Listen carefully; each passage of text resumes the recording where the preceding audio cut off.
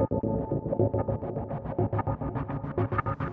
is the middle ground between light and shadow, between science and superstition, and it lies between the pit of man's fears and the summit of his knowledge. This is Time Enough Podcast.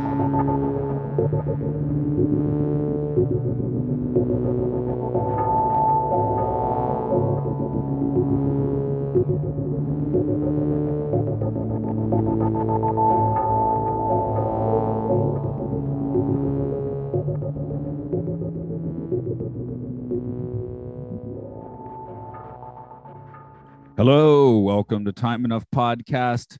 It's where we dive into episodes of The Twilight Zone and beyond. This is Matt here. Coming to tell us the whole truth today is Andrew Shearer. Hi. Can you handle the truth? No. I was just hearing about in A Few Good Men when Jack Nicholson was on set for that scene, even when they were doing coverage on other actors, he'd just go full blast, like when he didn't need to, right? And they're like, you can tone it down, this isn't your cut, right? And he's like, I just like acting. It's a good Nicholson. I remember going to see A Few Good Men when my friends all did, because it was like, it was just very well reviewed, and it was just not the kind of movie that I went to see. So yeah, I took my girlfriend to it, and like pretty much every movie between 92 and 95 made out during the whole thing. Okay, well, that's fine. Never saw one frame of the movie. Okay, well, that's fine. I mean, it's, again, great movie, but not, yeah, it's, if I want to see some Nicholson, it's what is it? It's, Five Easy Pieces, or The Shining, or The Last Detail. The Last Detail. The Last Detail. See, that's I can't say the quote, but the Shore Patrol, the blankety blank Shore Patrol. Yeah. Just the filthiest movie to what, Big Lebowski, is it?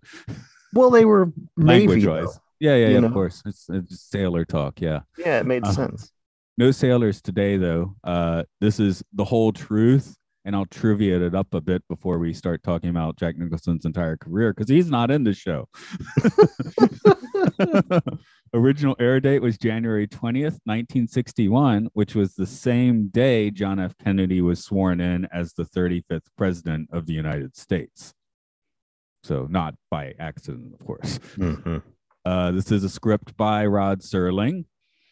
Director James Sheldon was a television mainstay from the 50s to the 80s, and his long list of credits include a myriad of classic shows like MASH, The Man from U.N.C.L.E., and The Love Boat, just to name a few.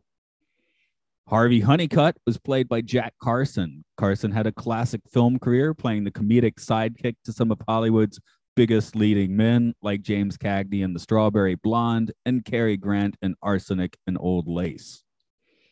Loring Smith was Honest Luther Grimbley. His on-screen career is just a smattering of supporting roles, but he made a splash acting both on Broadway and on the West End. He will return to the Zone in I Dream of Jeannie, which is different than the sitcom I Dream of Jeannie. Yes. Which is not different than the sitcom Bewitched, at least in my universe. Sorry, I think I just pissed off a few people there. No, I mean, you have your favorites. I mean, anyway, I could talk about that, but I won't. I honestly haven't seen much of those shows since I was like 5 years old anyway, so I'm just talking out of the West End there. Okay. In contrast, the old man, played by George Chandler, appeared in supporting roles in around 140 films, but he's probably best known as Uncle Petrie Martin on the TV show Lassie. I don't know if that accent was accurate at all, because Lassie's another show I haven't seen since I was 5. Except for that Ben Stiller sketch with Manson. That was great. Ever see that? Yeah, I remember that. I got the eye of the tiger, and I don't know who to kill first. Okay, that's what Uncle Petrie Martin probably says. Right, well done. That's an exact quote from an episode of Lassie. For young car buyers, Jack Ging, who would later gain renown as General Harlan Bull Fulbright on the A-Team. He just passed on September 9th, 2022 at the age of 90. Oh. Well, 90 is a pretty ripe one, I guess. Yeah. Irv was played by Artie Johnson, best known for being the dirty old man on a park bench in Rowan and Martin's Laugh-In. I guess since I mentioned the last guy died at the age of 90, so did he, but that was in 2019, so it's not quite as just last month as No, but I knew it was recent though, or fairly recently. yeah. Okay, I guess you go old school with the prologues, don't you? Well, No, you I did a weird one once. You gave me a bizarre one at one point in time, but like I said, this is kind of a long one, so you might want to, you know, be ready for the haul. Go ahead. well, yeah, we'll do some. I like to do Sterling by drawing my teeth out on the top. All right, here we go. This, as the banner already has proclaimed, is Mr. Harvey Honeycutt, an expert on commerce and con jobs, a brash, bright, and larceny loaded wheeler and dealer who, when the good Lord passed out a conscience, must have gone for a beer and missed out. And these are a couple of other characters in our story. A little old man in a Model A car, but not just any old man, and not just any Model A. There's something very special about the both of them. As a matter of fact, in just a few moments, they'll give Harvey Honeycutt something that he's never experienced before. Though the good offices of a little magic, they will unload on Mr. Honeycutt the absolute necessity to tell the truth. Exactly where they come from is conjecture, but as to where they're heading for, this we know, because all of them and you are on the threshold of the radio. You could also like smoke a pack of Chesterfields, and then you won't have to dry the teeth on your own. That little island full of gay romance. I've never really smoked, but the song Dark Alley I did, which is in the movie Psycho Vixens in the bar scene. Mm-hmm. I'd smoke like a pack of cigarettes before doing the vocal just so I could be as Tom Waits as possible. A pack. Not really, probably two, but Okay. I just told you to smoke a pack of Chesterfield, so I thought I should keep the terminology going. But Yeah, I don't know about a pack would have made you just vomit into the microphone. yeah, as I was saying that, I was like, that can't be right because I would have vomited into the microphone. Pack of what am I talking about? I recorded the vocals in the toilet though, so it would have been like easy to deal with that if that had come to pass. Weird. On the 'Cause toilet. not on the toilet, in the room, in the bathroom. Okay. Sorry, in Japan you have to say like toilet and then bathroom because they're in different rooms. The toilet's in the toilet, the bath is in the bathroom. Gotcha. And rarely, well, in apartments, sometimes it's the same, but in houses they're always separate. So Yeah. you have to watch your terminology a little bit, right? Something I've never done before is actually bought a car like on a lot. I sold my car once, but I've never bought a car, like gone through the process. Um, It sucks. yeah, because in America, I bought a car from my first cars I bought from my roommate, and then my aunt sort of handed me down her car because she got that Volkswagen Beetle, and a year later decided she didn't like driving a stick shift, so she gave me the stick shift and got like the turbo or something. I like the stick shift, and in Japan, I don't. I'm at work whenever that happens, and yeah, which is actually only once. So yeah, I haven't been in on the process. Have you? Have you been in Yeah. on the process? Oh yeah, a lot of times. Yeah. Yeah. Yeah. Yeah. So My adult life. how was it? Did you have to deal with honeycuts? Um this is the way they do it. They give you a nice version of honeycut when they're trying to sell you the car. Then once they sell you the car, they give you like the devil to work out the details. Work out the details.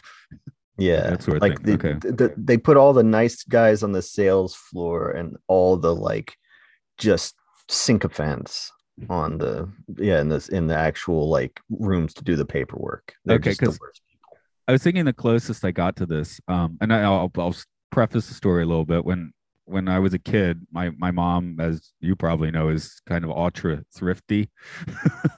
so Sure. so when we'd go places like Disney World or even like Colonial Williamsburg, she'd always do the thing where you get the free tickets and you have to listen to someone's timeshare pitch. I've done this too. Right. I've done So that too. so when I was like about 25 or something, when my wife and I came to did our delayed honeymoon at Disney World or whatever, I was like, Oh, well, that worked out well because as a kid, you're just like, oh, I was just like bored for an hour. I read a book, that sort of thing. But Sure. yeah, yeah. But in this case, I actually had to deal with him. And yeah, that sucked.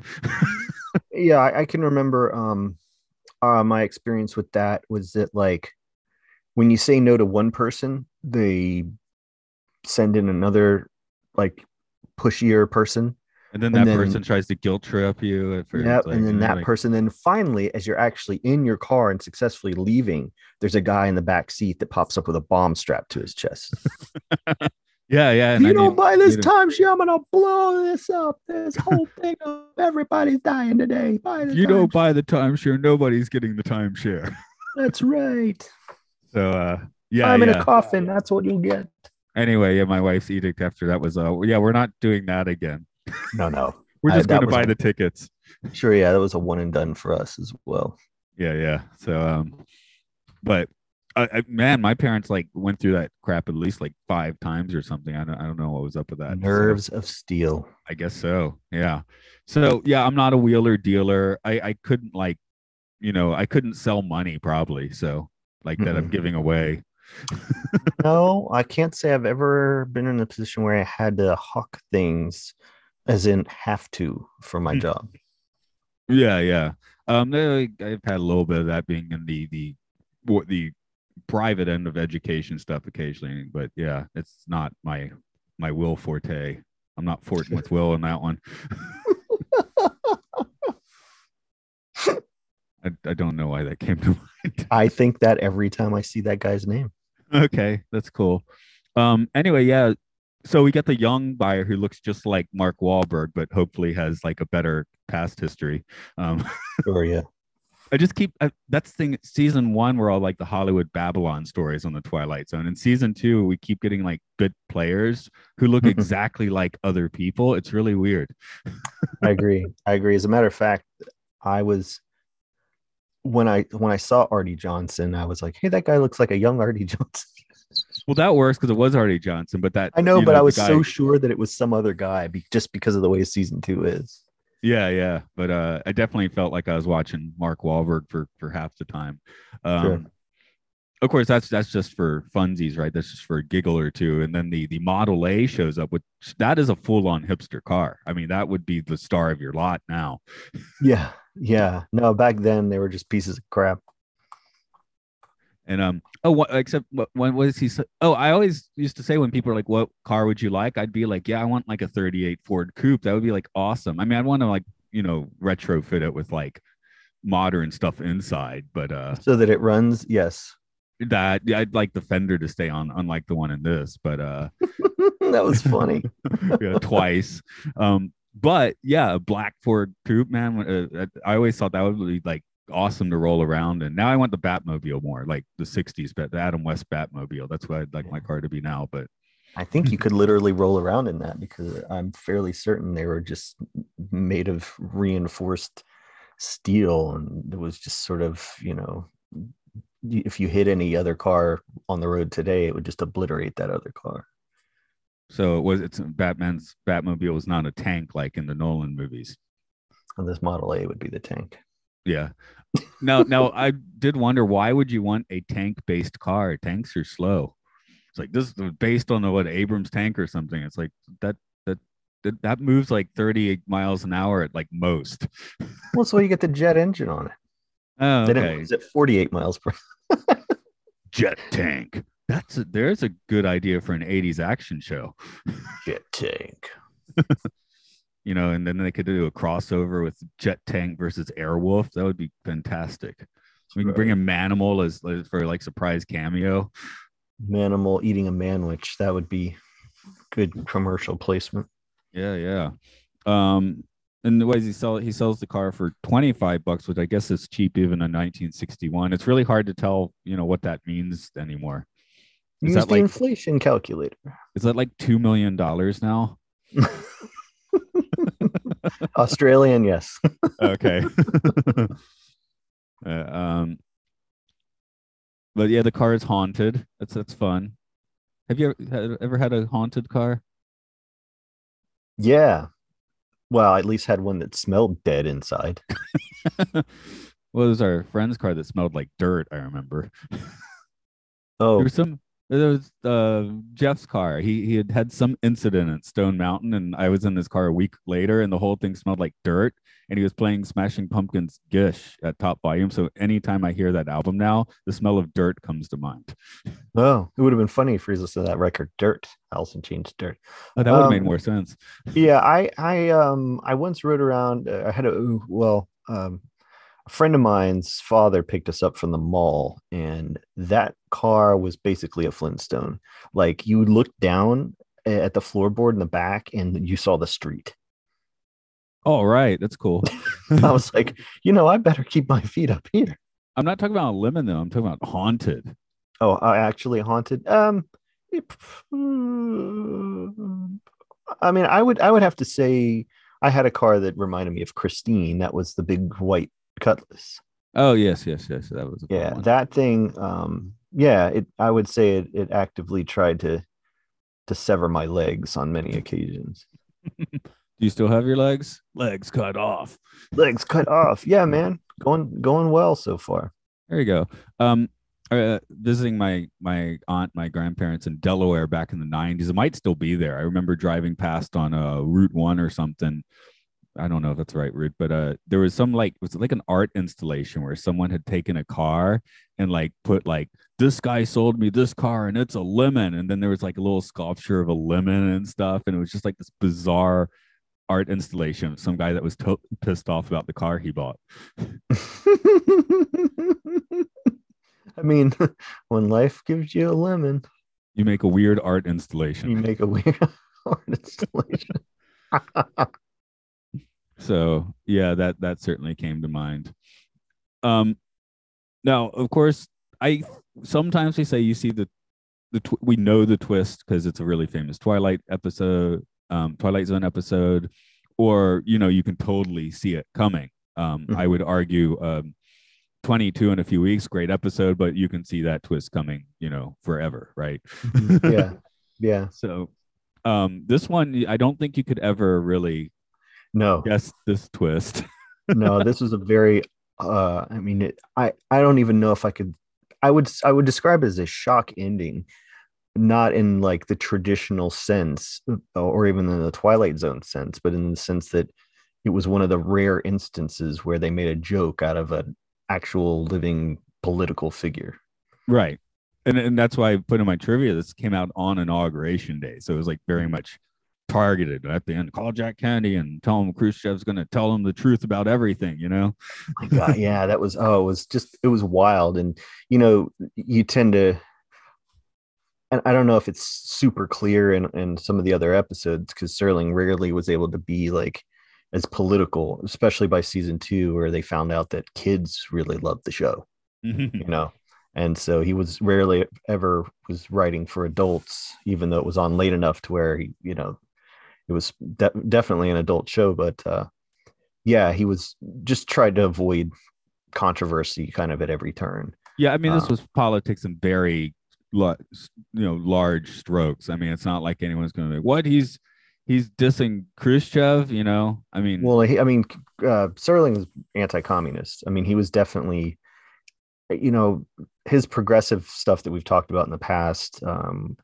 Uh, I don't think covered absolutely everything because he was a real like pro-America, um, and he's a war veteran, and he yeah, very anti-communist, which was in line with a lot of the popular opinion of the time.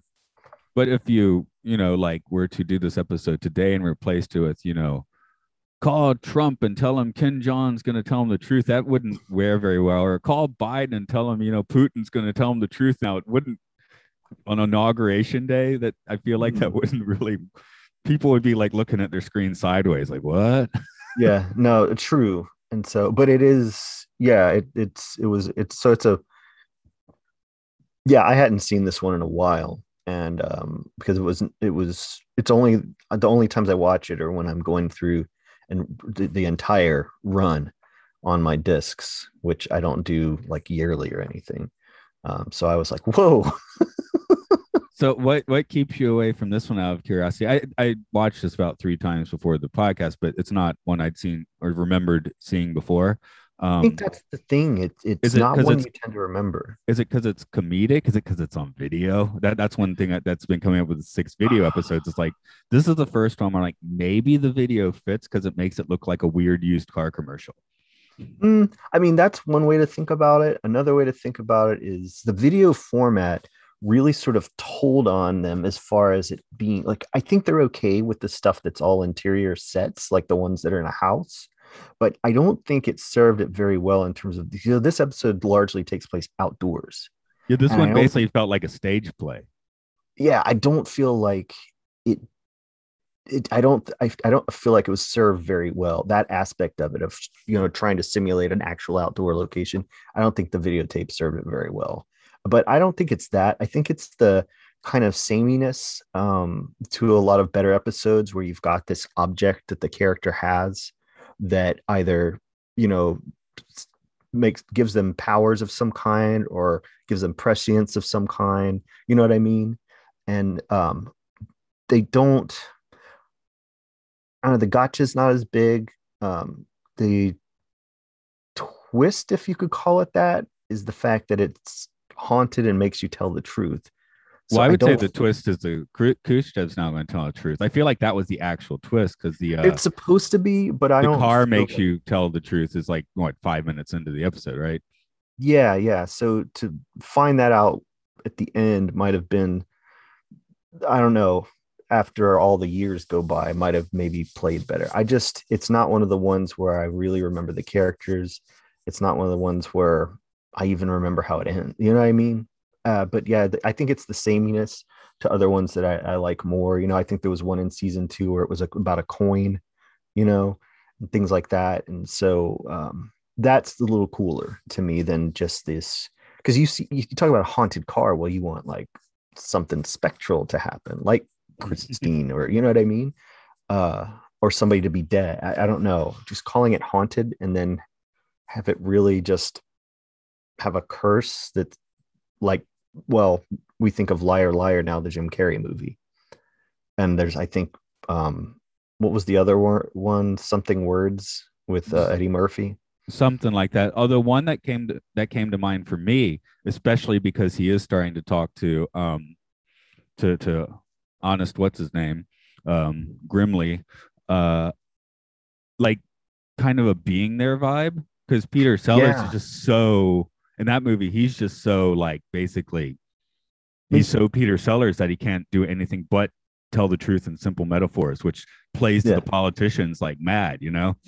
Yeah, no, it's true. And this may well have been a vehicle for Serling to make his commentary as much as he was kind of allowed or felt free to do. You I know mean, what I because mean? episode turnover rate, yeah, they probably would have been, yeah, they would have filmed this, shot this like right after the election. Oh, and now let's schedule it for inauguration day because that's our normal air date. So, Yeah, no, and in that regard, I mean, in the ways that we've talked about, I think it's not one of Serling's stronger scripts yeah, it because certainly has a little more of a ham-fisted vibe. Though I really do like the shyster dialogue. That's is that term okay now? I yeah, because you're saying I never. shyster, you're not saying Okay, one of yeah, the yeah. other things, but that's funny. Like the stuff he's saying is funny. Like, and it's funny to hear an actor who, you establish him as a shade tree salesman or whatever. They do I it love very your face, well man. before then turning him around. I want to do that more So like the dude though. I love your face, man. you have to say so many curse words. So But no, that's all well and good, but it just, to me, I don't know. I don't even think it's the videotape for me, because some of the videotape episodes, I forget I'm watching the videotape, But with yeah, this one, it never feels naturally outdoors I've like said the. it on another episode or two. Like they could have like targeted which ones they did on video a little better. Yes. And I'm actually curious what you think because I felt the last one you did with me, Eye of the Beholder, great on film. Don't want it on videotape. I'm like that one would have made sense on videotape, Yeah. and Yeah. also No, would I, have I obscure the effects. Nervous Man in a $4 room was already cost saving because it's two actors on one set. So Yeah, yeah, that one could yeah. be videotaped. Why not? You know. Mhm. But then Yeah, they got anyone that's it's supposed to be stagey anyway, anything that's mostly interiors, videotape fine. But when you're dealing with stuff taking place outside, imagine some of the ones where it has iconic outdoor scenes that just on videotape would just, you well, know, Night of the Meek is mostly city streets, and it's like, this doesn't quite look right. no. Lateness of the hour, I guess, is like it's all indoors and Mhm. such. But I was like, man, it would have a better like gothic feel if it was on film. So, um, No, that one is one of the ones I really like and has some real punch. And yeah, I think I think the as a for the legacy, I think it's sort of been betrayed by that videotape. and then I've just recorded the 22 episode.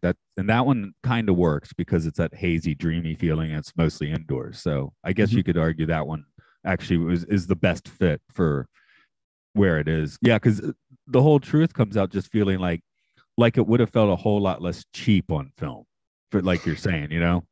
Yeah, and so no, I don't like avoid it like maybe because of that. If anything, I'm always like, oh right, this one was tape, and it's obvious which ones are tape. But yeah, it's more of just like there's other ones with where there's an object that gives somebody some the powers or prescience that I prefer to this one. Oh, the other one is that I thought really was good on this episode was when his assistant shows up with the new sale signs posters. Oh.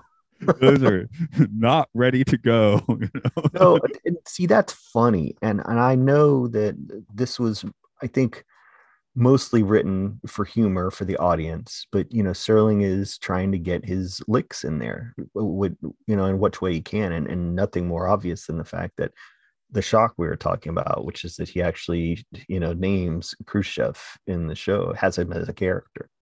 That said, when the assistant realizes he's never getting a raise and sucker punches Punch. Honeycutt, it's like the worst, slowest sucker punch ever. Yeah, it's a little laughable. And it's not a Twilight Zone thing because I think it was in the last flight we got a fantastic sucker punch. So Yeah, no, it's not though like it they couldn't just do it. no, I mean it's a small set, and it's supposed to be like a holy crap moment, and it kind of is. Like when I was watching, I was like, ooh, damn. But still, no, it doesn't do any favors for them. It just feels, like you said, very stagey. Um, let's start with our questions on this episode. In this episode, who entered or took a transit through the Twilight Zone? Car. Well, the car was built in the Twilight Zone, according to the old man. He's like, from the day it was built, it's been, cursed. Oh, right. So it just stayed cursed, didn't it? Yeah. Hmm. I mean, obviously, there's a sequence of owners that I guess while they own the car, they're in the Twilight Zone. I would definitely say by the end of the episode, Honeycutt has exited the Twilight Zone. And Khrushchev goes in. Yeah, Khrushchev's next, and it's the old man. That's Honeycutt. Then it's Khrushchev, Yeah. So that would follow. and he'll have trouble selling it with the communist system of 1961. I don't even want to think about that part. He'll sell it to Chairman Mao. Oh God, that's terrible. However likely. Yeah. So, are there any like ancillary characters? I guess the couple buying the card is just there. They're just dealing with the scumbag. So that, Yeah, I and they mean, they'll leave definitely be a like, lot. why did he start changing, telling us weird stuff later? But yeah, Yeah, no, they leave. They actually escape before they get anywhere. Ivy is just, he's just a burnt assistant. So Mhm. I guess he's a little deeper in because his boss and his livelihood is going bonkers. But he he leaves before that goes on too long. Although he does Mhm. make the signs first, so there's that. He does. Are the signs from the Twilight Zone? Hmm. I mean, he made them, but had he made them while? I guess if he made them while Honeycutt was in the Twilight Zone, then maybe. Yeah. Okay. Um, maybe for the second, the do they deserve their trip? Well, I feel like the focus there should mostly go on the old man and Honeycutt, unless you Hmm. disagree. But um, how about those guys? What do you think? Do they deserve their trips to the Twilight Zone, or did they gain anything or lose anything? Mm, Honeycutt totally deserved it. He sucked. Well, yeah, but then he kind of comes out roses at the end, right? So maybe he did not get what he deserves. True, yeah. That's true. That's true. Although I That's a guess he's getting a divorce, so Yeah, I was gonna say I don't know. I don't know that that little period of his life until he finally sold the car. I don't know that he could like undo some of the damage there. I mean, he's got no career prospects and definitely no good job references. And yeah, I think he ruined his yeah because he told his wife exactly how what a creep he'd been. but now he's like a bit of a hero, maybe. But I guess he's like kind of a unseen behind the scenes hero because he's just trying to pass a message along Mhm. to the press. So he's not really going to get. So hey, that could be his unselfish act at the end there. Oh right, avoiding what nuclear war or whatever. I mean the Cuban Missile Crisis was what the closest we've come to it, isn't it? I mean, so I yeah, yeah, it's hard to we Would don't have would the enough evidence. How would the missile crisis have gone though if Khrushchev did have absolute candor at that time? That could have been a problem. I was gonna say, you can sit there and analyze this particular aspect of it. um, how about the tripometer? Where do you want to put it on the tripometer? I don't know, man. Again, I just feel like the concept of a haunted car was just way underused here. I God, I think the trip meter would be more for the audience for the fact of these real life references. Um, so I guess it's a trip in that regard, but just as an episode, I feel like it's really low. I want to give it maybe two and a half. Okay. I was thinking three because of the signs mostly. Those signs were really trippy. Okay. I don't know. I thought that was highly amusing. So that's where my but and then just yeah, the dialogue. As you said, it's not the best written episode, but the dialogue is pretty sharp when it's sharp. So I really Oh dig yeah. that. No, Um, I laughed a lot, and my wife was watching it with me, and she laughed too. so Totally. you would have preferred the car from A Thing About Machines that chases the guy into a swimming pool. Oh yeah. I mean, that was Oh a god. haunted car, right? No, it was fully, yeah, and I like that one so much. What Yeah, I need a little more. If you're gonna call something haunted, I was like, let's see it do something. You know what I'm saying? Yeah, well, I guess that's your example of a similar episode done better. Mhm. That's what I'm saying. There's just it has, and I feel like we've talked about one before this more than once with season one. There are just some that were just like, okay, well, this is there are good ideas here, but I feel as far as execution, they were done. Because you can't run as long as Twilight Zone did without repeating kind of themes and protagonists and MacGuffins and whatever. Although I did like Jack Carson as Harvey Honeycutt a little better, I think, than the guy in The Thing About Machines, because Harvey Honeycutt's right on that line of being likable and completely unlikable at the same time. Where in The Thing About the Machines, the dude's like insufferable. Yeah, no, this is a in terms of a character the audience will like end up relating to. Yeah, because he starts out. I mean, he has a true arc. I mean, it's you know, my I've said this a lot of times, but my favorite thing about Twilight Zone is just the economy of storytelling that they have. I mean, they really do. It's just incredible what they're able to do in that compressed running time. Every once in a while, we mentioned the 2000s era radio dramas. Are you familiar with the radio drama for this one?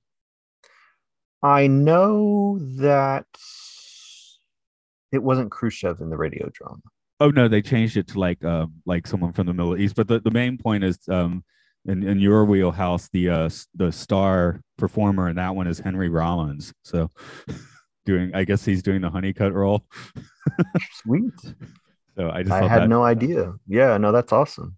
I started watching it, and it shows the special features, and it's like radio drama starring Henry Rollins, which I didn't have time to listen to, but I was like, oh, that I probably will, because I just want to see how that plays. That's got to be wild. Yeah, well, Henry was always like part stand-up comedian, sometimes completely stand-up comedian, depending on what you saw him do. Well, my main thing with him was those 3 good songs on was it The End of Silence or whatever, and otherwise I was just listening to all his spoken word cassette tapes in my car. I didn't really listen to the music.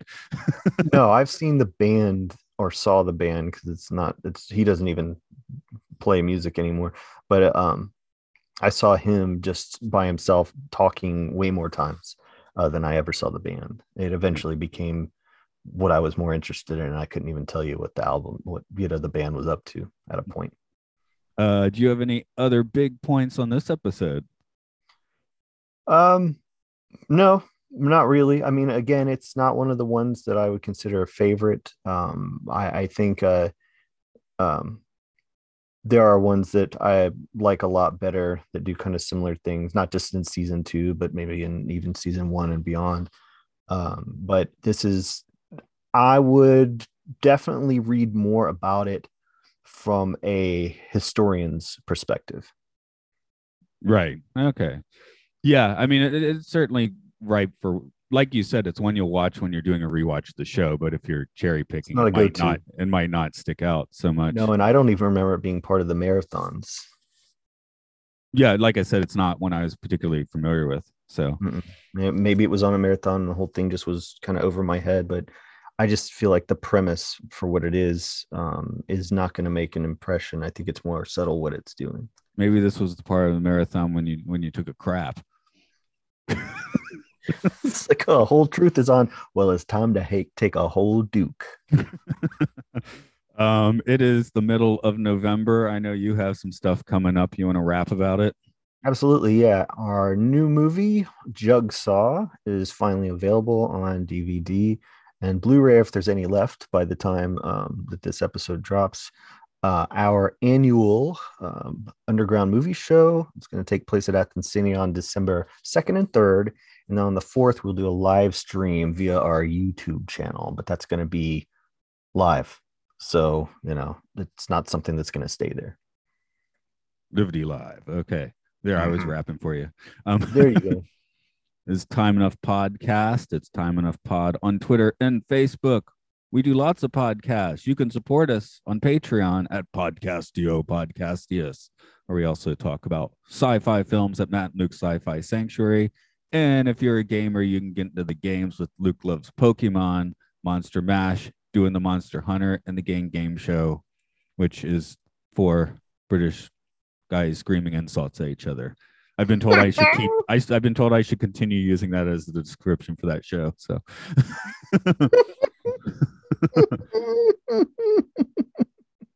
great. Okay, what can I sell you? I can sell you this duster. How are you? It's only 8 years old. It barely has any dust in it. I'm dusting things with it now, and it's all looking slightly better. $80. What do you think? I can sell you. This is the ring from Bad Girl Dracula. Oh, that's an actual film collectible then. Yeah, it was. I don't want to sell that.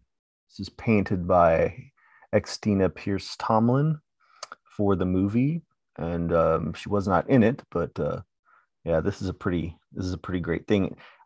I don't know if it has the same powers as Sexferatu had in the movie, because I'm not a lesbian vampire. But if you know a lesbian vampire, you can test it out and see if it's more than just a cool looking prop.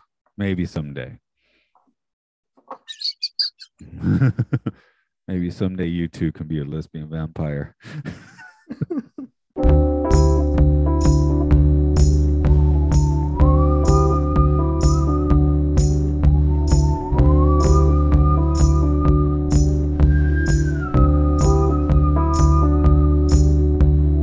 By along by on a now lane, smoky shoots on through the dark.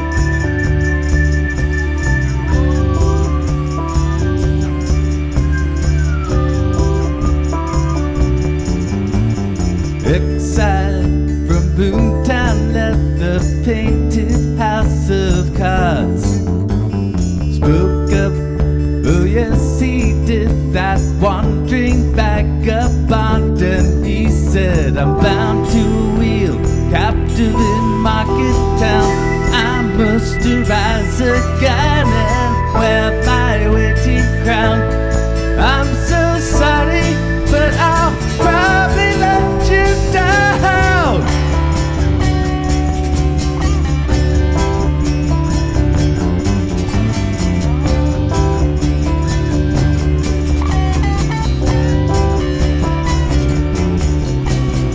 Was the finale then, but we kept singing on and on. Godspeed, we sang, oh yes, another speeding God, and it said